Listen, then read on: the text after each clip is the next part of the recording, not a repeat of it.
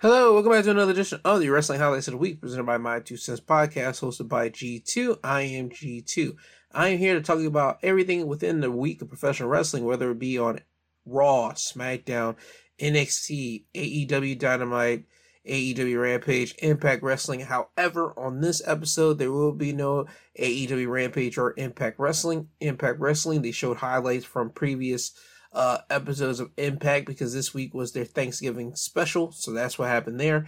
AEW Rampage, AEW was not on Friday night.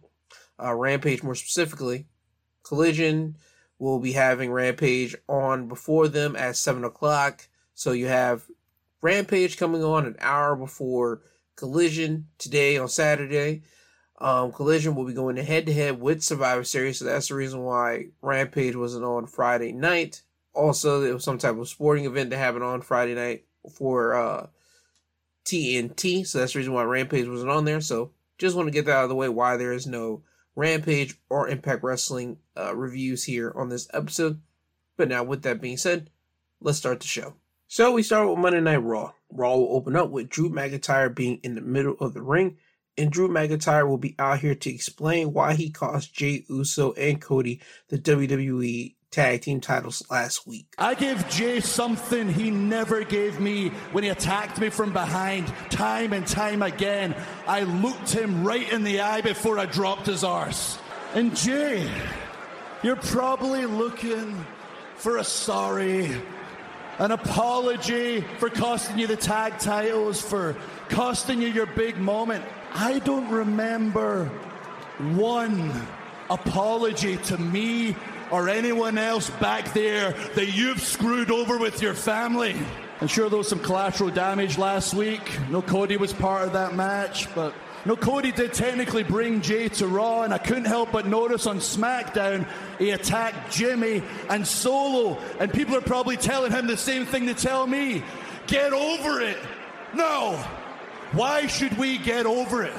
Huh? Why should I personally get over it? You know what Jey cost me? The biggest thing of all, Clash of the Castle, his bloodline, his family cost me the biggest moment of my life in front of my family. My family, 16 years I've been away from them at the other side of the world, sacrificing everything I miss. Birthdays, they understand. Christmas, they understand. My nephews growing up, they understand. That night when I beat Jey's tribal chief was going to be our moment. Your family bloody took that from my family. So we have a reasoning for why Drew cost Cody and Jey the tag team titles last week, and this always fit into the Drew McIntyre character. Drew has constantly been saying that, he doesn't trust Jey, he doesn't like Jey, and he hasn't forgiven Jey for what him and his bloodline did to him last year, costing him the WWE Championship. So this all fits into Drew's whole character of just wanting to screw Jey for as payback. So with Drew getting that out of the way, Drew would then go over into talking about Judgment Day. He lets everyone know that no, he is not a part of Judgment Day. However, he will be part of the Judgment Day team at War Games. So that's when you get Jey Uso coming out. Drew would tell Jey to come in the ring so they can handle this one-on-one, but then you see Judgment Day come in and they'll stand right behind Drew on the ring apron. Now this has Jey kind of perplexed. He doesn't want to get in yet, but then you see the World Heavyweight Champion Seth Rollins come out, Sami Zayn come out, and then Cody come out, and they come out for backup for Jey. But before anything could pop off, Adam Pearce will come out to the ring, and he will let everyone know that if anyone throws the first punch, their team will lose the Survivor Series advantage for their team. Now, Adam Pearce will let both teams know that at 9 o'clock, Adam Pearce needs to know the two participants who will be facing each other in the main event for said advantage for their team at Survivor Series. And also, he lets Cody Rhodes, Sami, Seth, and Jey know that they need to have a fifth man so they can round out their team for Survivor Series. And Adam Pearce needs to know who that fifth man is before the night ends.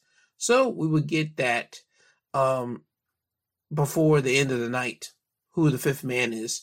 Also, there's a lot of interesting moves around this Judgment Day team because there'll be segments throughout the night of backstage, Judgment Day, being backstage. You see Finn, JD, and Dominic just on the couch talking amongst themselves. You see basically Rhea Ripley and Priest talking to themselves, and Priest, he has a problem with how Rhea basically got Drew on their team. He appreciated that Drew's on the team, but he would have loved for Rhea to talk with JD and the rest of the Judgment Day team, because Priest is supposed to be the leader of this team. Rhea would again tell Priest, listen, this was a good move. Trust me, everything's going to be all right. Everything's going to be okay. And then once Drew McIntyre pops into the whole Judgment Day lounge, you get this stare down between Priest and Drew, because Priest wants to represent the Judgment Day in the advantage match at the main event, but Drew said that he wants to do it because he wants to get his hands on Jay.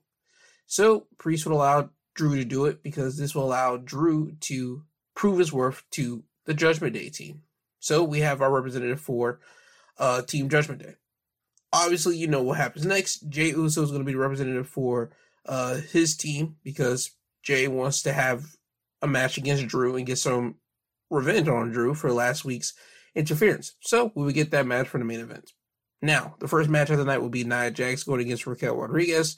Nia would win the match by pinfall by hitting 2 bonsai drops. The first one was whenever Raquel would try to hit a powerbomb on Nia when Nia was climbing the turnbuckles, but Nia was just too much for Raquel, and Raquel would buckle, and that's how Nia would hit the first bonsai drop, and then Nia would hit the second bonsai drop traditionally to win the match.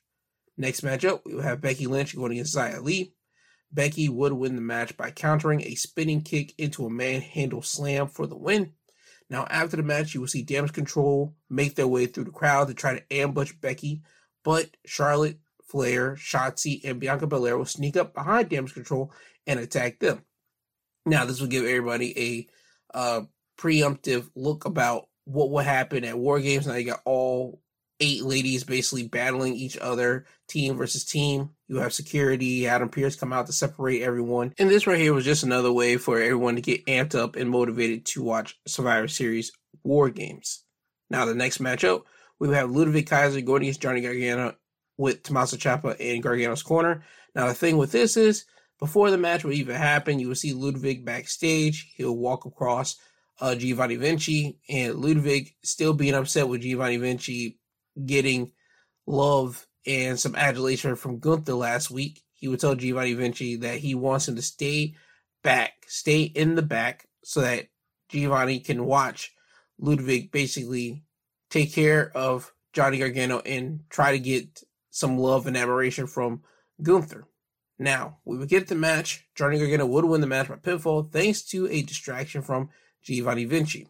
When Ludwig Kaiser would have the match under control, Giovanni Vinci would come out and start shouting instructions to Ludwig. Ludwig would start shouting at Giovanni, and this allowed Johnny to hit a final beat DDT on Ludwig Kaiser to win the match. Now, later, you would see Giovanni Vinci and Ludwig Kaiser arguing amongst one another, and Gunther will walk up.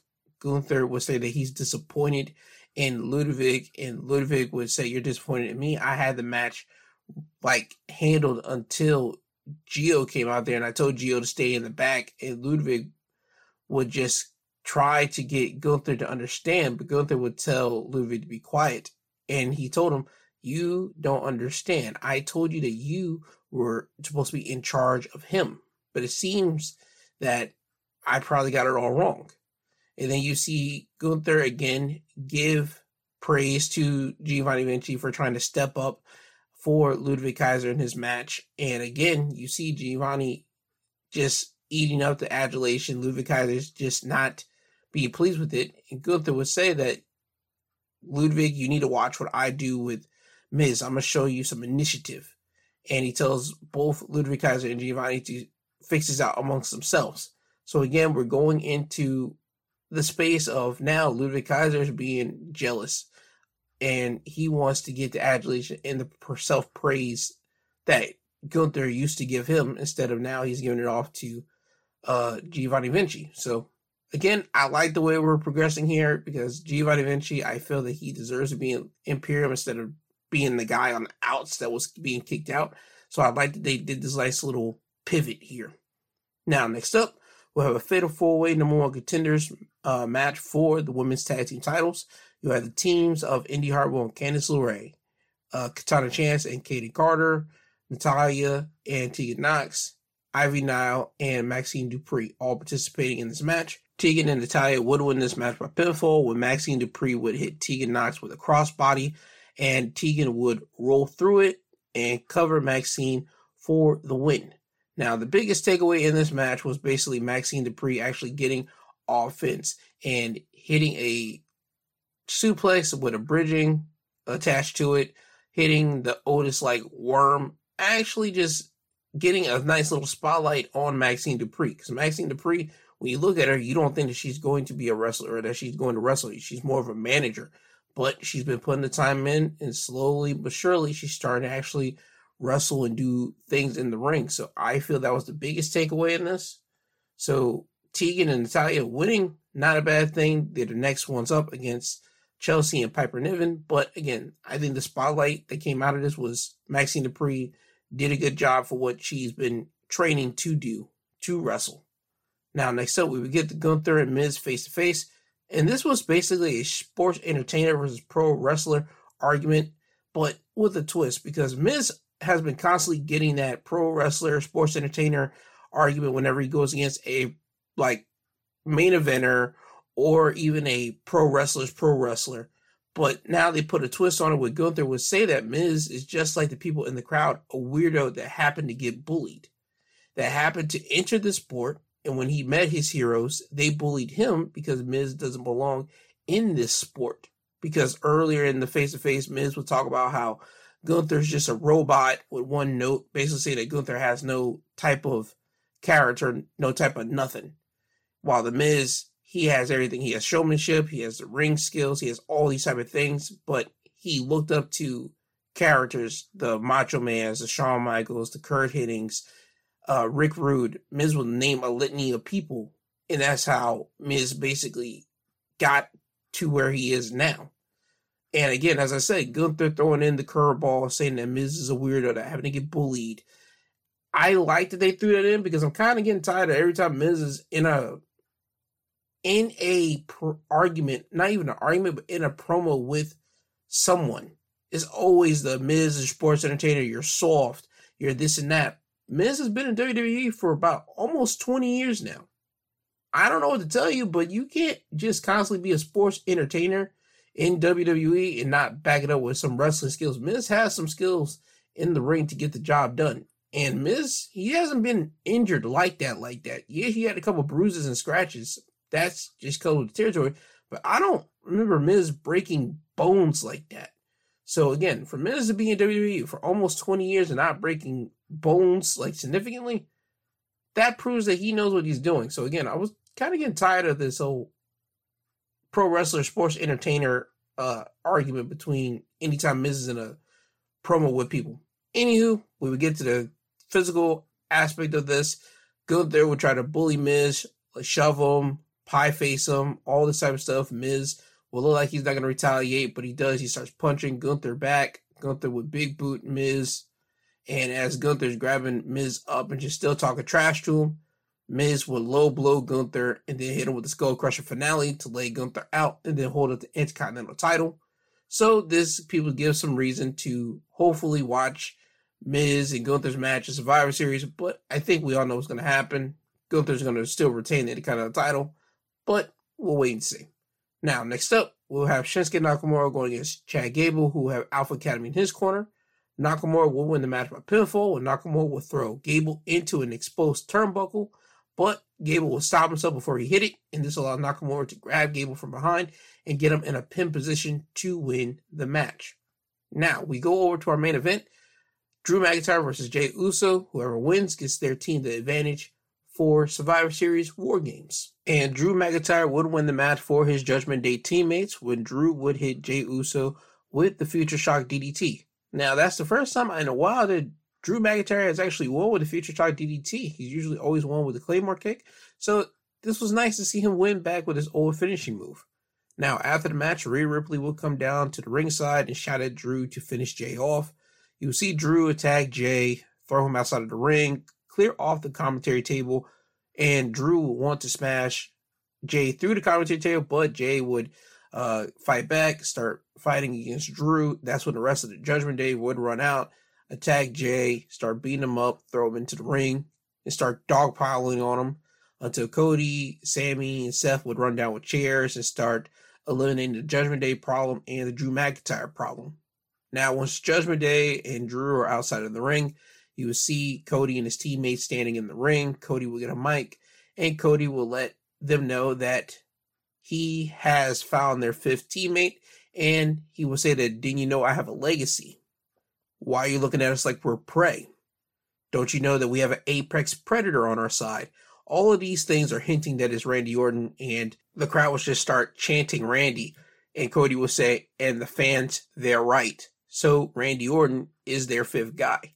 Now, the interesting to note about this is whenever Cody is dropping all those hints, the camera will start angling over to Jay, and Jay will have a look of paranoia on his face because Jay knows exactly who Cody is talking about. And once Cody says the people are right, again, Jay is not okay with this pick because Jay and Jimmy were the two guys that took Randy out. They put Randy on the shelf last year along with Roman Reigns. So you can already kind of tell that Jay already is anticipating Randy to probably even backstab him. So now Jay has to go into War Games with the same feelings that he had to deal with Sami Zayn last year. Can he trust Randy to get the job done? Can he trust Randy with him? So again, Survivor Series is going to be a nice, interesting dynamic with both teams. Judgment Day got to trust Drew, but Drew wants Jay more than anything, but Priest, wants to still be the leader. So again, that's a nice little story that we got on that team. And now with the team of Cody, Seth, Sammy, Jay, and Randy, Jay has to trust Randy. So again, that's going to be a nice little dynamic there to see how that fully interacts with one another, because this will be the first time Randy has interacted with anybody in legitimately a year in, I want to say, about 5-6 months. So again, this is going to be interesting to see how they pull this one off. But I'm going to watch and see Survivor Series. So with that, that's your Raw Wrestling Highlights of the week. Now we move over to NXT. NXT will open up with the NXT Heritage Cup being defended. Noam Dar with Metaphor in his corner, going against Chad Gable, who have Alpha Academy in his corner. Now, Noam Dar would win the first fall in the second round by pinfall thanks to interference from Oro Mensah when Chad Gable was behind Noam Dar, and Noam will be pushed into the turnbuckle. Noam will duck into the second turnbuckle, and Chad will follow. This allowed Oro to kick Chad in the head. This allowed Noam to hit the Nova Roller, which is a running enziguri, on Chad, then cover him to win the first fall. Now, the second fall will go to Chad Gable in the fifth round by pinfall when Chad will hit the Chaos Theory, or as they would like to call it, Grand Amplitude, I believe. Anywho, he'll hit Chaos Theory, get the second fall. Now it's 1-1. Now they're off to the sixth round, and they'll go to the time limit draw because Chad Gable would have Noam Dar in the ankle lock, and Noam would not tap until after the bell would ring. Like literally seconds after it would ring, Noam would tap the mat. So this is the first time that it's ever went to a draw. So the ring announcer would let everyone know that in a draw, the cup does not change hands. So Noam Dar is still your Heritage Cup champion. So Noam is still your champion. I'm pretty sure this isn't going to be the last time we see Chad Gable down at NXT, like challenging for this Heritage Cup or having business with Metaphor. So we'll have to wait and see. But good Heritage Cup match between both Noam and Chad Gable. Now, next up was supposed to be the NXT Women's Championship match, but Xia Li would attack Lyra Valkyria from behind during her entrance. This will have medical personnel come out to check on Lyra, and at this moment, Lyra was not able to defend her NXT Women's Championship. She will be brought to the back. They will check on her throughout the night, and Lyra would make it to the main event to defend her NXT Women's Championship, but I'll get to that match when I talk about the main event. Now, next up, we will have a tag matchup. Idris Enofe and Malik Blade going against Angel Garza and Humberto Carrillo. Angel and Humberto would win the match by pinfall when Humberto would pop Idris in the air and Angel would kick Idris in the face as Idris was coming down. Now, that's how the cousins would win the match. A solid match from both Angel Garza and Humberto with Idris and Malik. Idris and Malik, they got more aggressive here, and it's been some times we've seen Idris and Malik like on NXT TV being in the tag team match. As I've said before previously, I think 2022 they were at least towards like the summer part, spring, summer. they were putting in time with Idris and Malik. Like, they were trying to prop them as one of the top tag teams, at least the up-and-coming teams for NXT. But just in 2023, I just haven't been seeing a lot of Idris and Malik. I don't know what happened. I don't know what drawback they have on that team. I think, again, those two are a great tag team that just needs to have a lot more time on TV. Hopefully they get that in 2024. But they had a good match here with Angel Garza and Humberto. Now, after the match, Angel Garza and Humberto, they will look into the camera, and they're going after Tony D'Angelo and Stacks. They want a tag team title shot, and they would make that presence way more noticed later in the night, because throughout the night, you will see Tony D'Angelo and Stacks like go into their Italian restaurant, eat with the family, and they do the whole Italian stereotypes. Member after member walk up to Tony, hand up envelopes full of cash, yada, yada, yada. He leaves the restaurant. He gets tagged by Angel Garza and Humberto. And again, they're making their point known. They want a shot at the NXT Tag Team titles, and they will get it. Next week, you will see the family going against Angel Garza and Humberto for the NXT Tag Team titles. So, mission accomplished. Now, next up, we will have the Iron Survivor qualifying match. This week, for both men and the women, were picked by JBL. For the men, it was Carmelo Hayes going against Josh Briggs. And for the women, it was Thea Hale going against Blair Davenport. Now, for the men's side, Carmelo versus Josh. Josh would win the match by pinfall, thanks to interference from Lexis King. When Carmelo Hayes was looking to hit nothing but net, Lexis would come down to the ring, get on the apron, distract Melo. Melo would knock Lexis off the apron, then run towards Briggs. Briggs would hit Melo with a clothesline, then go to the top turnbuckle and hit a moonsault for the win. So now, so far in the men's Iron Survivor matchup, we have Trick Williams, Dijak, and Josh Briggs. Now, here's a little interesting note about this match between Melo and Briggs. This is like their second time facing each other in WWE. The first time was in the inaugural breakout tournament in 2021. And I think, to be honest, Josh Briggs and Carmelo Hayes, they were actually in the class that got signed together. I think they got signed legit together. So again, that's a nice little interesting tidbit about this match. So right now, when you look at the record between the two, both of them are 1-1 with each other. So with Melo losing this one, I can see them probably bringing this back sometime later. And again, bringing the history of these two, at least bringing that up whenever they go back against one another. Now, next up, we would have Wes Lee coming out to the ring, and Wes would talk about wanting to get back the NXT North American Championship. Wes talks about Dom's reign as champion being marred as the Judgment Day constantly saving him, and how Wes wants a shot at Deadline.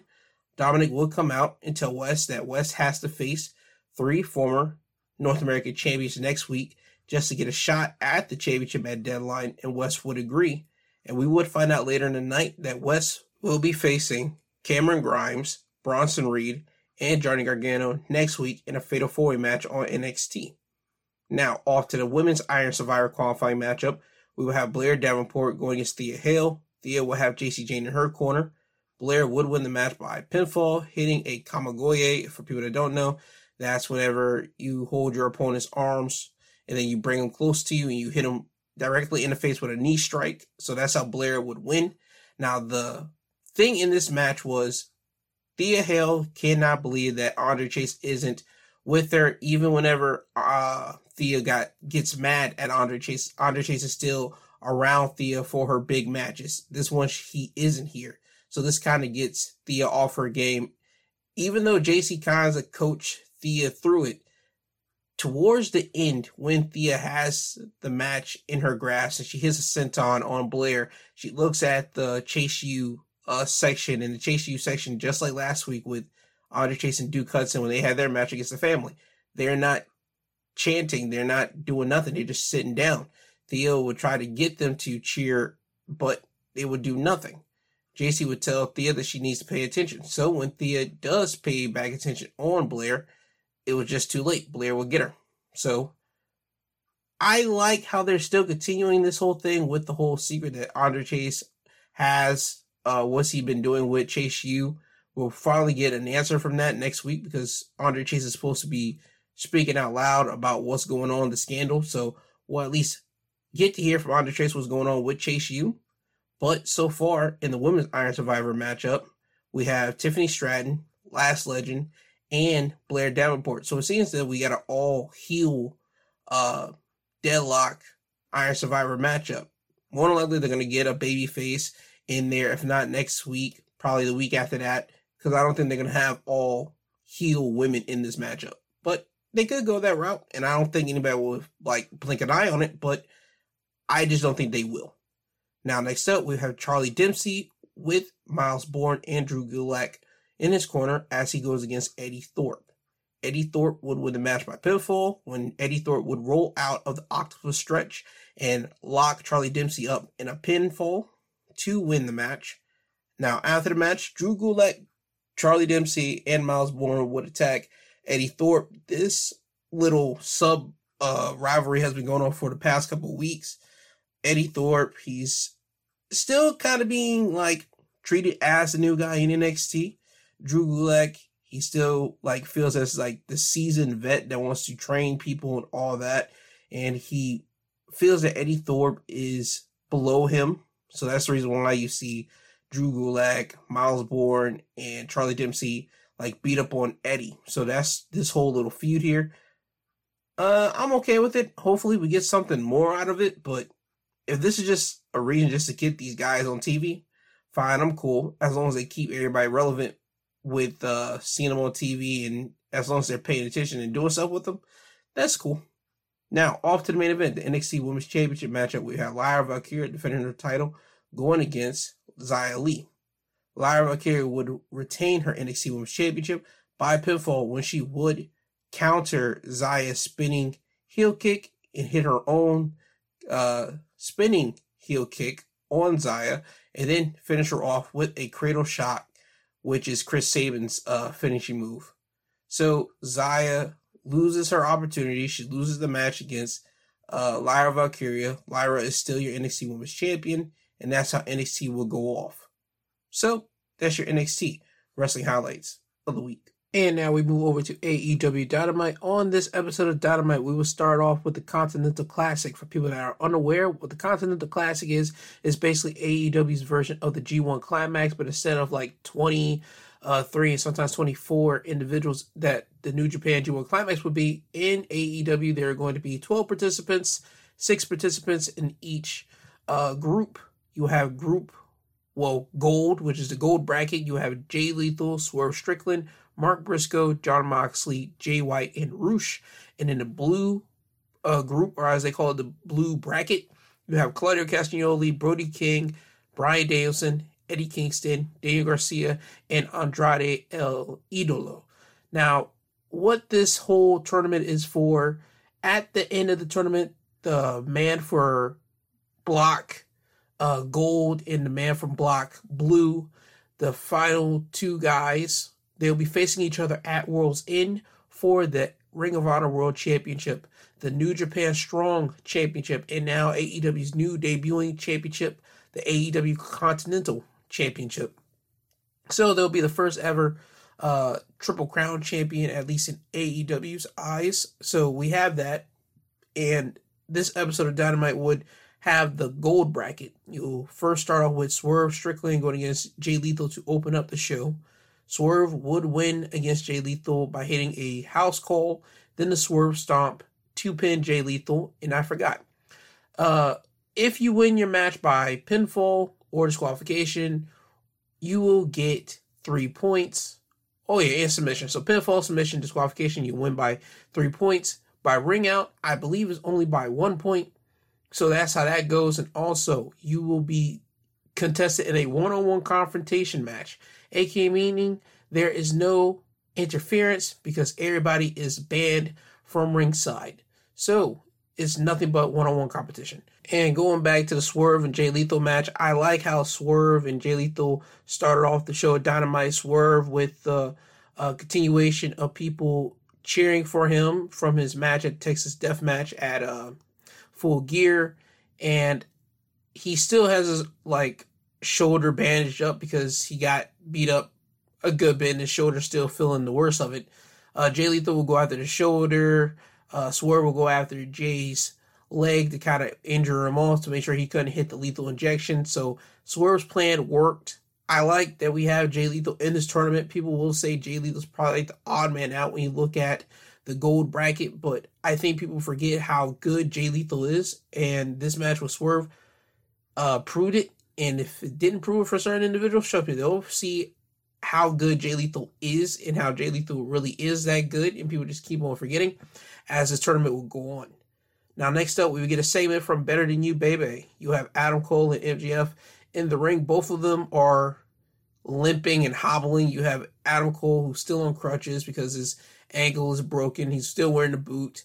MJF, he will come out using a cane because he has some hip issues from what is being said by people.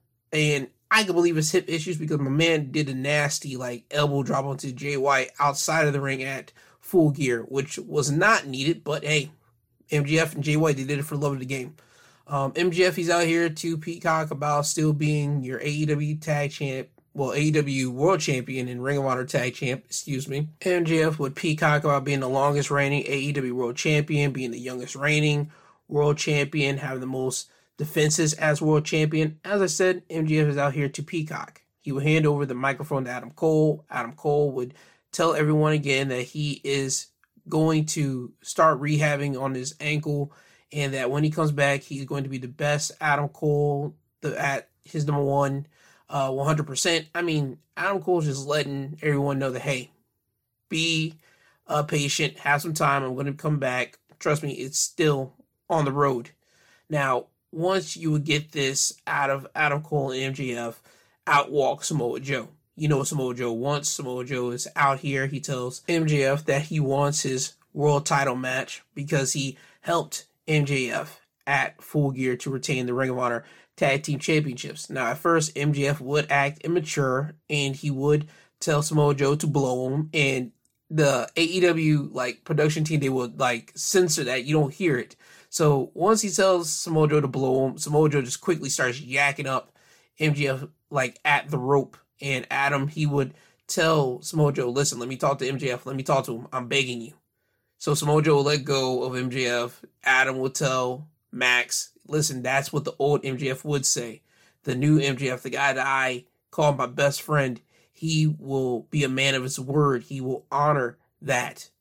So we get that here. MJF would say, you know what, you're right, you're on.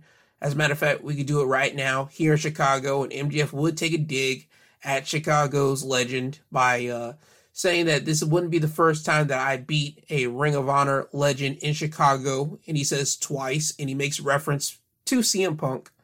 So we get that Samoa Joe would decline the offer, and Adam Cole and MJF is shocked. And I'm shocked how Adam Cole is shocked by this, because Adam Cole was pleading with MJF not to get into a match with Samoa Joe here tonight. So once Samoa Joe said that he wasn't going to do it, I would have thought I saw a happy face on Samoa Joe's face, but no, you saw a shocked look on Adam Cole's face. Anywho, Samoa Joe would tell MJF, listen, I'm not going to give you the opportunity to complain on social media the next day saying that you weren't ready, you weren't at 100%. So Samoa Joe tells MJF that he wants him at his 100% full best, and he wants the match to happen at World's End. So we have this, MJF would say, you want me at my best, at my place, my hometown. MJF would say, you're on. And Samoa Joe would tell MJF the reason why. I want you at your best because I want to beat you in front of your family, your friends. I want to basically make you lifeless. But he also tells Max that you don't have to worry about the devil, because that's been a thing that's been looming over MJF for some time now, who's under the devil mask. Samoa Joe basically tells Max in layman's terms that you're my property. He used street terms. I'm going to be watching you. Every step that you make, I'll be right behind you every little step. And he's basically going to be MJF's protection until World's End. So we get that match settled away. MJF going against Samoa Joe at World's End for the World Championship. I think everybody knew that's where it was going. But for them just to solidify it, they had to do a segment here. And again, still have Adam Cole here on television. It still kind of sets up like Adam Cole could be the devil in the devil's mask. And the funny thing about this, you will get a little devil sighting here because the lights would flicker off and then you'll see the devil on the screen laughing. So again, we still don't know who's under the devil mask. I think we're going to get a explanation, not an explanation, but unmasking at World's End. And that's where we're at with this. Now, next up, we get a trios matchup. We'll have the Ring of Honor Pure Champion Shibata teaming up with the FTW Champion Hook, teaming up with the AEW International Champion Orange Cassidy, going against 2.0 and Jake Hager. We will get the return of Danhausen before the match would begin, and he's out there to support his friend Orange Cassidy. Orange Cassidy, Shibata, and Hook would win the match by submission when Hook and Shibata will have tandem submissions locked in on 2.0. Hook will have Red Rome locked in on Angelo Parker, while Shibata will have the sleeper hold locked in on Matt Menard. So we get that fun trios match. No more need to be said. Next up, we have the Patriarchy come out. This is Christian Cage's group. Christian is out here because he wants to rechristen Luchasaurus and Nick Wayne in his own image. Christian will tell Luchasaurus to take a knee. And at first, you see Luchasaurus really apprehensive of this. He doesn't want to take a knee. He doesn't listen to Christian Cage. And then you see Christian yet again tell Luchasaurus to take a knee.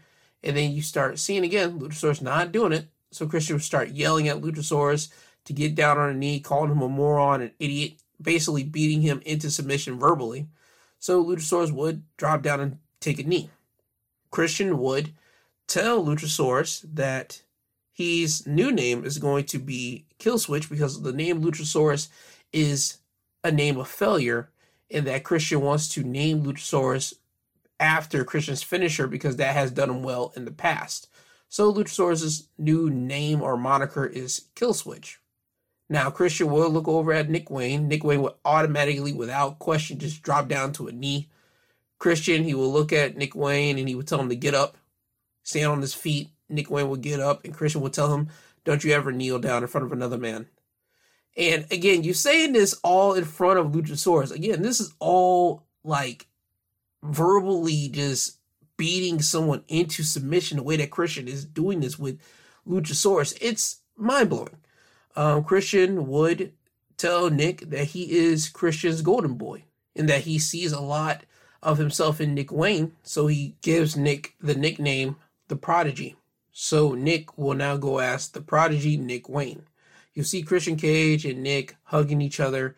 Nick's mom will come down there. She would do as any mother would do. She would try to talk some sense into Nick, try to get him away from Christian, but Christian would step in front of that and just start talking crazy to Nick's mom, saying that she was a waitress and how she didn't make ends meet for both herself and Nick when her husband died, Nick's father. And again, Christian will go after the father, saying that he wasn't a good wrestler and that Nick Wayne would have basically just abandoned the mom and dad once, if the father was alive, to basically be with someone like Christian, someone that could develop his career, develop his future. I mean, again, Christian is just pulling off this patriarchy dickhead role to perfection. So you've seen Christian tell the mom to leave the ring, and he yells at her to Luchasaurus. He would get off of his knee, he would get in front of Christian, and now you just see the crowd start cheering for Luchasaurus. Christian would tell Luchasaurus to get back on the knee. Luchasaurus isn't listening to that. And again, you'll see Christian yell at Luchasaurus. And again, not doing it. And now you see Luchasaurus start listening to the fans as the fans are chanting for Luchasaurus. So Christian would threaten Luchasaurus, telling him, if you don't get back on your knee, I will unmask you and show everyone what's hiding underneath that mask. And again, Luchasaurus doesn't want to hear it. He doesn't pay attention to Christian. So Christian decides to shove Luchasaurus. And with him doing this, Luchasaurus would knock into Nick Wayne's mom, and Nick Wayne's mom would land on the mat. So you would see everyone in the ring look confused. Christian would go over to Nick and tell him to go get something. So Nick would leave the ring. He'll go underneath it and start grabbing chairs.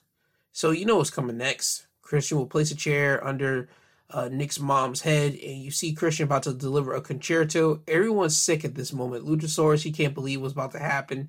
Tony Schiavone, he can't believe it. Excalibur, Taz, I mean, everybody just can't believe what we're are about to see. And Christian would stop himself, and then he would hand the chair over to Luchasaurus.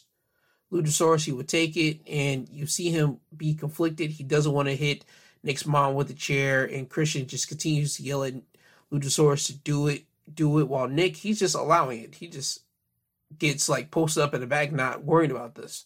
So you see Luchasaurus, again, he's still conflicted, doesn't want to do it. Adam Copeland, he would rush down to the ring. He would spear Nick Wayne. He would big boot Luchasaurus in the face, and then he would have a stare down with Christian Cage. And before Adam could do anything to Christian, Luchasaurus would pull Christian out of the ring. Adam would look back at Nick Wayne. He would spear Nick Wayne again, then hit him with the Impaler.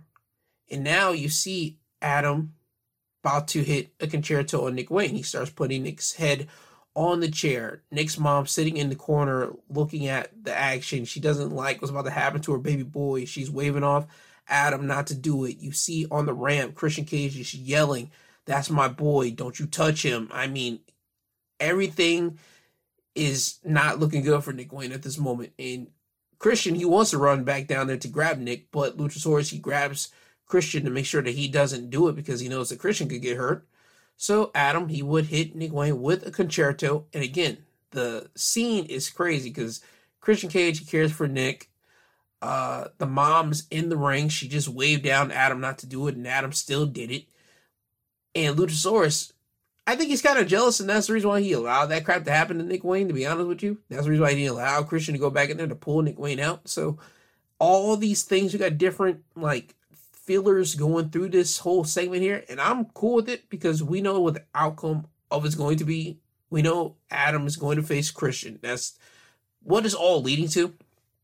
But the route that they're taking to get there, I like this because, again, I tweeted out AEW knows drama since they're on the TNT network, well, TBS Turner, but it's all just a big drama ball, and I'm cool with it because Nick Wayne, he's young. He needs to be exposed on TV more.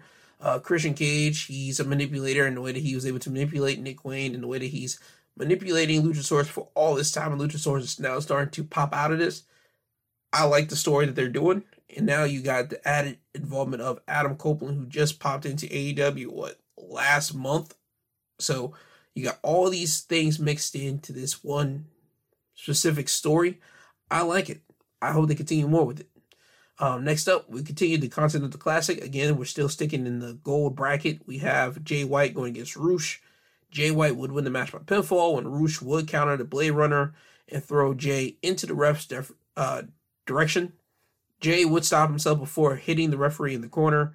Roosh would grab Jay. Jay would hit Roosh with a low blow. The referee doesn't see it and to deliver the Blade Runner for the win. So now Jay White has 3 points as well as Swerve Strickland. Next up, we have a triple threat match. Sky Blue going against Ruby Soho, who has Saraya in her corner. Going against Anna Jay, who has 2.0 in her corner. Sky Blue would win the match by pinfall by hitting Anna Jay with the TKO. Now, the biggest thing to come into this match is the whole love story, love dynamic that we have with Cool Hand Angelo Parker 2.0 trying to flirt with Ruby Soho, and Ruby Soho's kind of digging Angelo Parker. You got Saraya and Matt Menard kind of being the haters of this, trying to keep Ruby and Angelo separated from each other. Anna Jay in this, she just wants to win the match. She wants to just be a wrestler. She's not dealing with all the crap that's going along with this whole love triangle story that we see right now. She's only one just wants to win. But again, the love triangle, it costs her. It costs her dearly because at one point she kind of has the match won, but you see the situation that's going on in hand with Cool Hand Ange and Matt Menard and Saraya and Ruby Soho that it costs her the match. So Sky Blue, she ends up getting the win, but the big story to come out of this is what's going on with Angelo Parker, Saraya, Ruby Soho, Matt Menard, the whole situation, and what's going to happen in the future with all four of these individuals.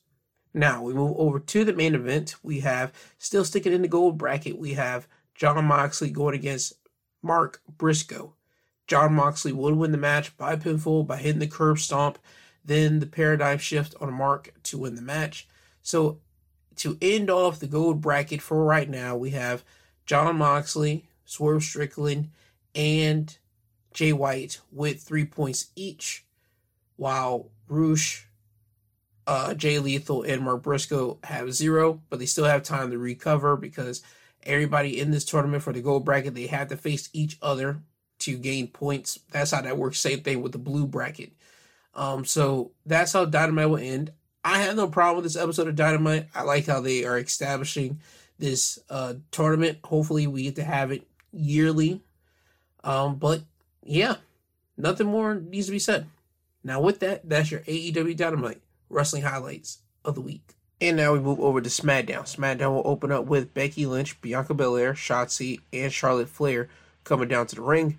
Becky Lynch would mention that she knows it's strange to see her teaming up with Charlotte, but any opportunity she gets to beat up Damage Control, she's in. So that's the reason why she has decided to join Bianca Belair, Shotzi, and Charlotte to go into War Games. Each member of this respective team will talk about how they can't wait to get their hands on Damage Control at War Games. This would have Bayley to come out, and Bayley will talk about how unstable this team is compared to Damage Control, because you have Becky and Charlotte at moments just staring at one another. And again, those two still don't like each other, but they're trying to put their differences aside for the greater good, and the greater good is Damage Control. Bayley will continue to speak, but then get stopped by Becky Lynch. Becky will tell Bayley that she didn't get here on Friday night just to talk. She's here to wrestle. She's here to fight, and she proposed a challenge that Bayley get any 2 members of Damage Control to go against any 2 members of this team in the main event. Bayley would agree, so we have our main event set up. Now, throughout the night, periodically, you'll have backstage segments. You'll only get one from Damage Control. You will see Bayley go to Damage Control.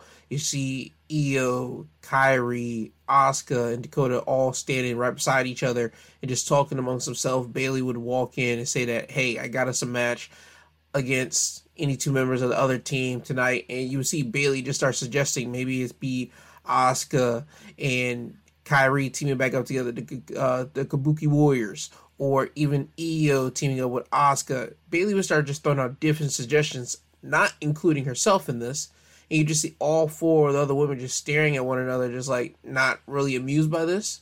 You see Asuka, Kairi, and Io talk Japanese. Dakota will have to tell Bayley that they have decided that why not it be Bayley being in that main event tag match, and that Bayley teams up with Asuka.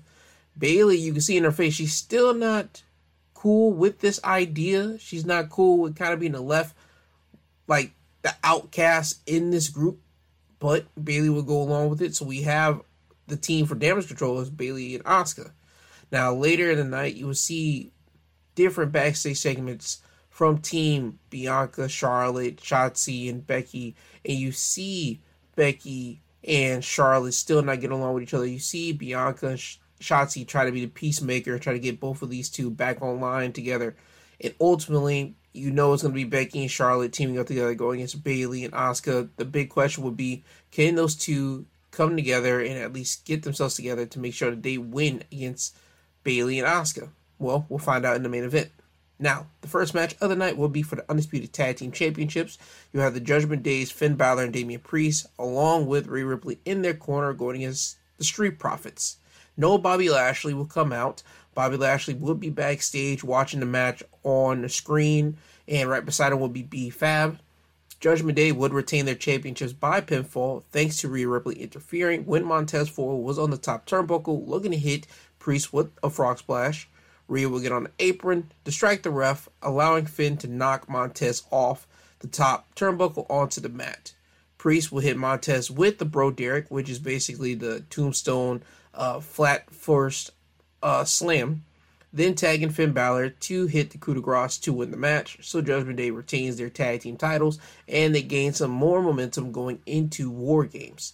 Now, you will see, like, after the bell rings, you go backstage, you see Bobby Lashley, he's not too happy, and this will more likely pick up next week on SmackDown. You'll probably get Bobby berating the Street Profits, and hopefully the Street Profits will have some backbone and say, you should have been out there with us like Rhea was out there with the Judgment Day. That maybe we could have came up with tag team titles. Again, you could tell there might be some things maybe in the works with the way that Bobby was walking away angry. B-Fab would tell Bobby, don't be angry. But again, you see Bobby upset, and Bobby doesn't like losing, especially since he now has the Street Profits underneath his wings. He wants them to be winners and all this type of things. I just want that interaction next week between the Profits and Bobby, because I think that you need to have this inner turmoil with the team, and B-Fab kind of be the glue that keeps all of them together. I think that'll be a great dynamic since B-Fab isn't doing much. And again, you could probably even get Ashanti in there, Ashanti the Adonis, and then you can get another group together. Because I don't like Ashanti the Adonis kind of like being the odd person out. You got Top Dollar that's gone. He's not in WWE now. You got B-Fab still there, and you see that B-Fab's kind of being stuck with, or at least trying to be aligning herself with Bobby and the Profits. And Ashanti the Adonis, he's by himself. That's weird to me. I hope that they find something to do for him. If not, just stick him with B-Fab and put him with the Profits and Bobby. If anything, they could probably help Ashanti the Adonis be a better wrestler, because you don't get to see him much in the ring like that. So I'm not certain if he's perfected it or if he wants to be a wrestler or not. I don't know. I just don't want the man to be left out in the cold. That's just my whole deal. But again, pertaining to the match here, Judgment Day, get momentum going into War Games. As the Profits, you can tell they're probably going to be dealing with Bobby next week because he's pissed off. Now, next up, we will get the Grayson Waller effect. And his guest was supposed to be Kevin Owens, but it was all a ruse. It will ultimately be Austin Theory cosplaying as Kevin Owens in his gear, and he would come out, and before those two can even crack on Kevin Owens' music would hit, and then the real thing would come out. Kevin Owens would walk out. Grayson Waller would shout at Kevin Owens, saying that he's supposed to be suspended, but Kevin Owens would tell him, yeah, he was suspended, but that suspension has ended. So you get Grayson Waller tell Kevin Owens that he's upset with him because Kevin Owens cost him his match with LA Knight a couple weeks ago, and that if Kevin Owens wouldn't have interfered and wouldn't have been at commentary, he would have beaten LA Knight. Now, Kevin Owens, being the wrestling fan come to life as a wrestler, he mentions that you know how this thing usually work, right? You don't get to say someone's name multiple times without them coming out here. Grayson Waller and Austin Theory will play stupid and they don't know what he's talking about. Austin Theory will say LA Knight's name again, and LA Knight will come out. And you know the rest where this goes. Kevin Owens, LA Knight, they end up decking Grayson Waller and Austin Theory in the face, throwing them out of the ring, and they just start destroying the Grayson Waller effect setup. Now, this will set up the next tag team match. It'll be Kevin Owens and LA Knight going against Grayson Waller and Austin Theory. KO and LA Knight would win the match by pinfall, with KO hitting Waller with a stunner, LA Knight hitting Austin Theory with the BFT to win the match for the team. So we had that here. Next up, we have Carlito coming out to the ring. The main thing with this is Carlito talked to Santos Escobar in Spanish, and my guess is that he calls Rey Mysterio family and LWO family, and plans on getting revenge for Rey Mysterio at Survivor Series. Santos will come to the ring angry, and just hound Carlito because Carlito took everything away from him. Rey Mysterio, the LWO, and he even calls Carlito an outsider. Santos even points out that Carlito doesn't have an LWO tattoo, and he isn't even wearing any type of LWO apparel, not a t-shirt, no nothing. So this gives credence to why Santos will call Carlito an outsider. Now, you see Santos continue to talk mad to Carlito. This will end up with Santos and Carlito getting into a brawl outside of the ring. Backstage officials will come to the ring to separate both of the men. Santos, he would walk up to the back. Carlito would still try to get at Santos, but he wasn't able to. Now, you have the camera angle shot at Carlito being restrained by officials and referees, and you will see Santos come through the crowd and get on the barricade and just knee Carlito behind his back and his shoulder, and this will take Carlito down. Carlito would fall on the floor and he would just hold his shoulder up, so it seems that Carlito is hurt at this point. Now we go to commercial, we come back, Carlito is walking backstage still holding his shoulder. Santos would attack him from behind again, put a little bit of a beat down on him. Dragon Lee, he would make the save. Dragon Lee would beat up on Santos, make Santos run away. And later in the night, Nick Aldis, he will let the people know that Carlito is hurt and he wouldn't be able to compete against Santos Escobar at Survivor Series. Dragon Lee would walk up to Nick and ask to take Carlito's place. Nick Aldis would give in to Dragon Lee's request, so Dragon Lee will be going against Santos Escobar at Survivor Series. Next up, you have the tag team match of Pretty Deadly going against the Brawling Brutes.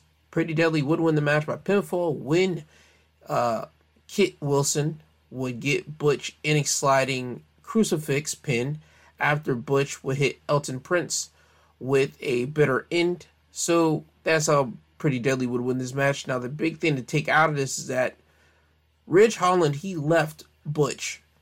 Like, as the match happened, like in the middle of it, you see Butch going over to try to tag in Ridge. Ridge is not on the apron. He's actually by the barricade looking at Butch, and he decides to walk away. I think Ridge is still harboring some feelings to last week's miscommunication when Butch hit Ridge by accident, and Butch is just standing there. Ridge, he walks to the back. So Butch, he almost beat Pretty Deadly all by himself. Now, I like that they put this little twist on it because before Brawling Brutes came together, all right, Ridge, he was doing nothing. He was Sheamus' like understudy or whatever may have you. And Butch, better known as Pete Dunne, he was just by himself. He was a guy that didn't want to be around nobody. He was just a wrestler as a wrestler, the English European style of wrestler. And now with teaming them together that they did last year, with those two guys being with Sheamus, coming together as the Brawling Brutes. Sheamus, he hasn't been around for at least a month and a half, I believe. And you just been getting Ridge and Butch. Those two have been working together as a team. And you would think Butch is going to be the guy turning on Ridge. Because as I said before these two guys were together in the Brawling Brutes, Ridge was kind of like a nobody, while Butch, he was the guy that everybody wanted to see on the main roster do his thing, basically get a Gunther-like run. But that hasn't happened. And people were waiting for Butch to turn on Ridge. But since they're doing the Ridge way, you're getting another guy an opportunity to be a star. While you know Butch is going to be a star, either as Butch or when they revert him back to Pete Dunne. You know he's going to have some star-making moments in the WWE because I feel that the guy, Triple H, or Paul Levesque, however you want to know him as, has a future for him in the WWE. While Ridge, on the other hand, not so much. I think they're trying to push Ridge as best as they can, try to give him like multiple opportunities just to say, hey, we gave him a shot, he didn't come up to par, or we gave him a shot and he's actually able to step up. So again, I think they're doing that for Ridge's best benefit, and I think they're letting Butch, Pete Dunne, however you want to know it as, just let him cool off for a little bit and just give the shine to Ridge before we ultimately give it up back to Butch, Pete Dunne. So I like what they're doing with Ridge here, but ultimately you know what the end result is going to be.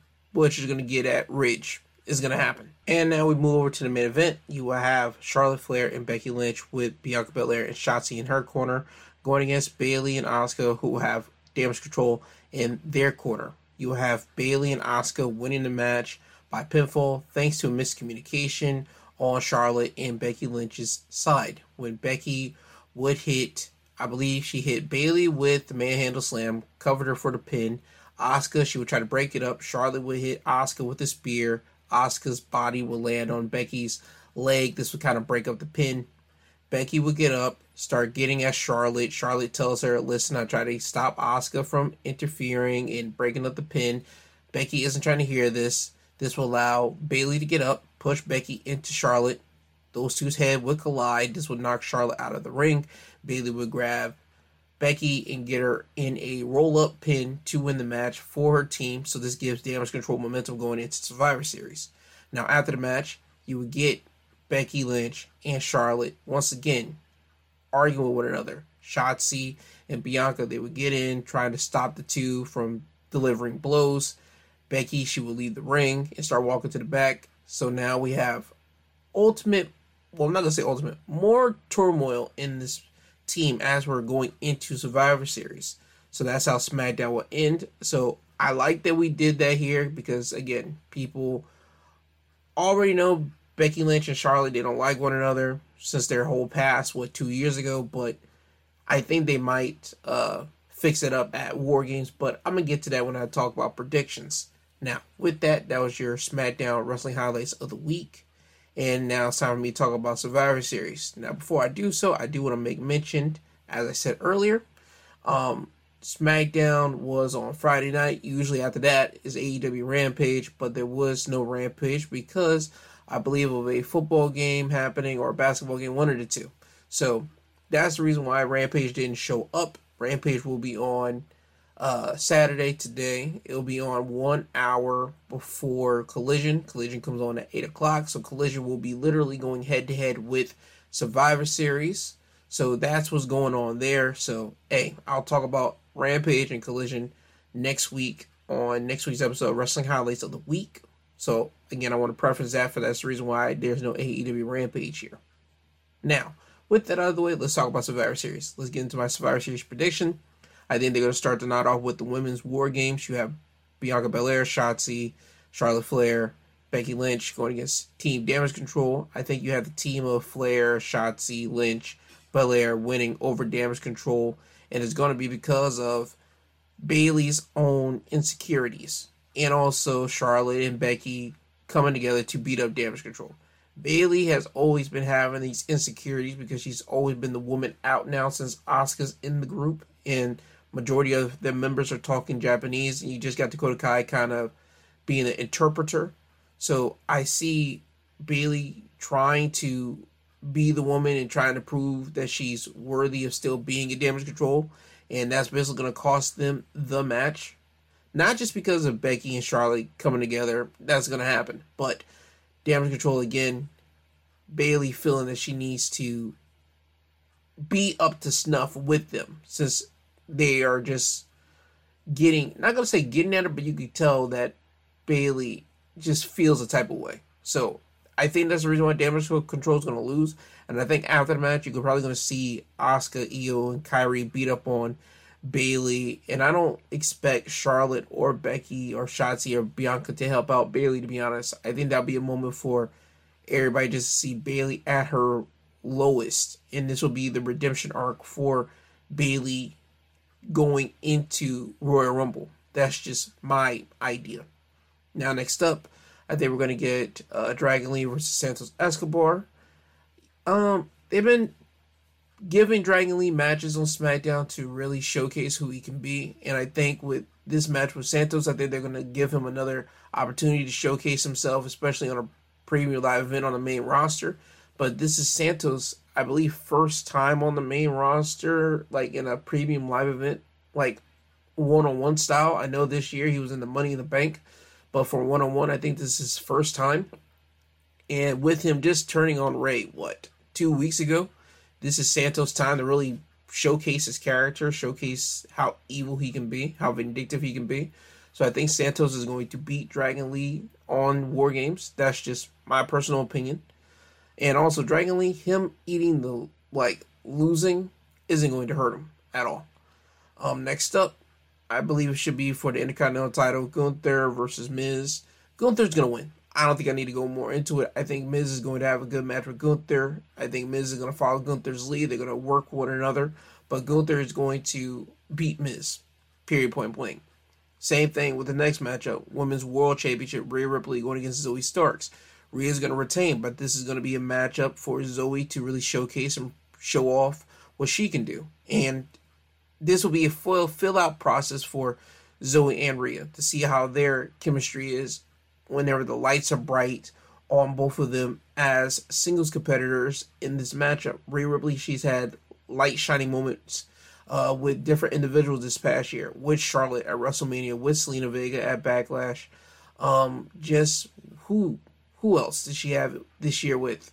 I'm probably missing some other people, but just one-on-one competition, she's been able to have great matches when the lights are bright.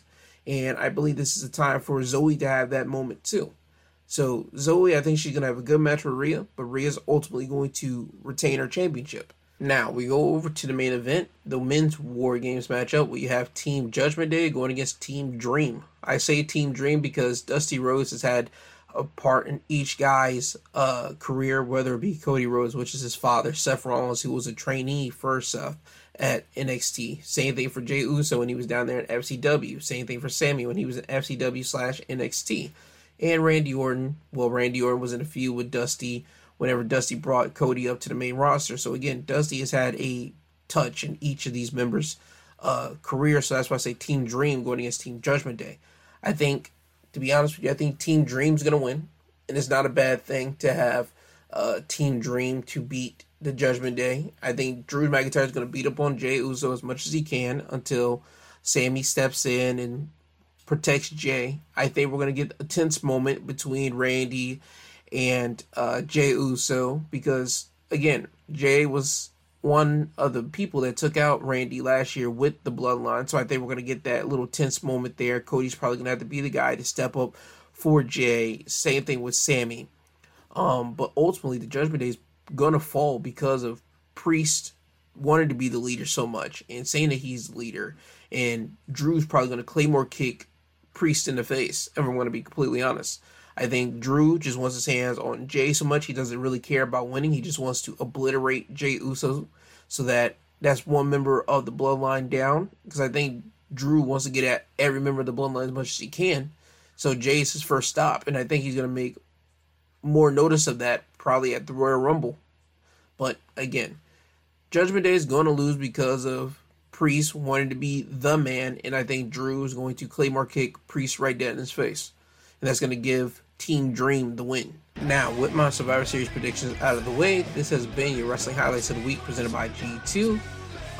Just to let you know, my predictions or the review of Survivor Series will be up tomorrow if you do not watch Survivor Series tonight. So expect that along with my Sunday episode. As usual, my Sunday episodes when I talk about everything in the news that happened this past week. So you have a double dose episode tomorrow. So with that being said, this has been your Wrestling Highlights of the Week presented by My Two Cents Podcast. I love you guys. Please be safe. Have a great Saturday. Be blessed. I'll speak to you guys soon.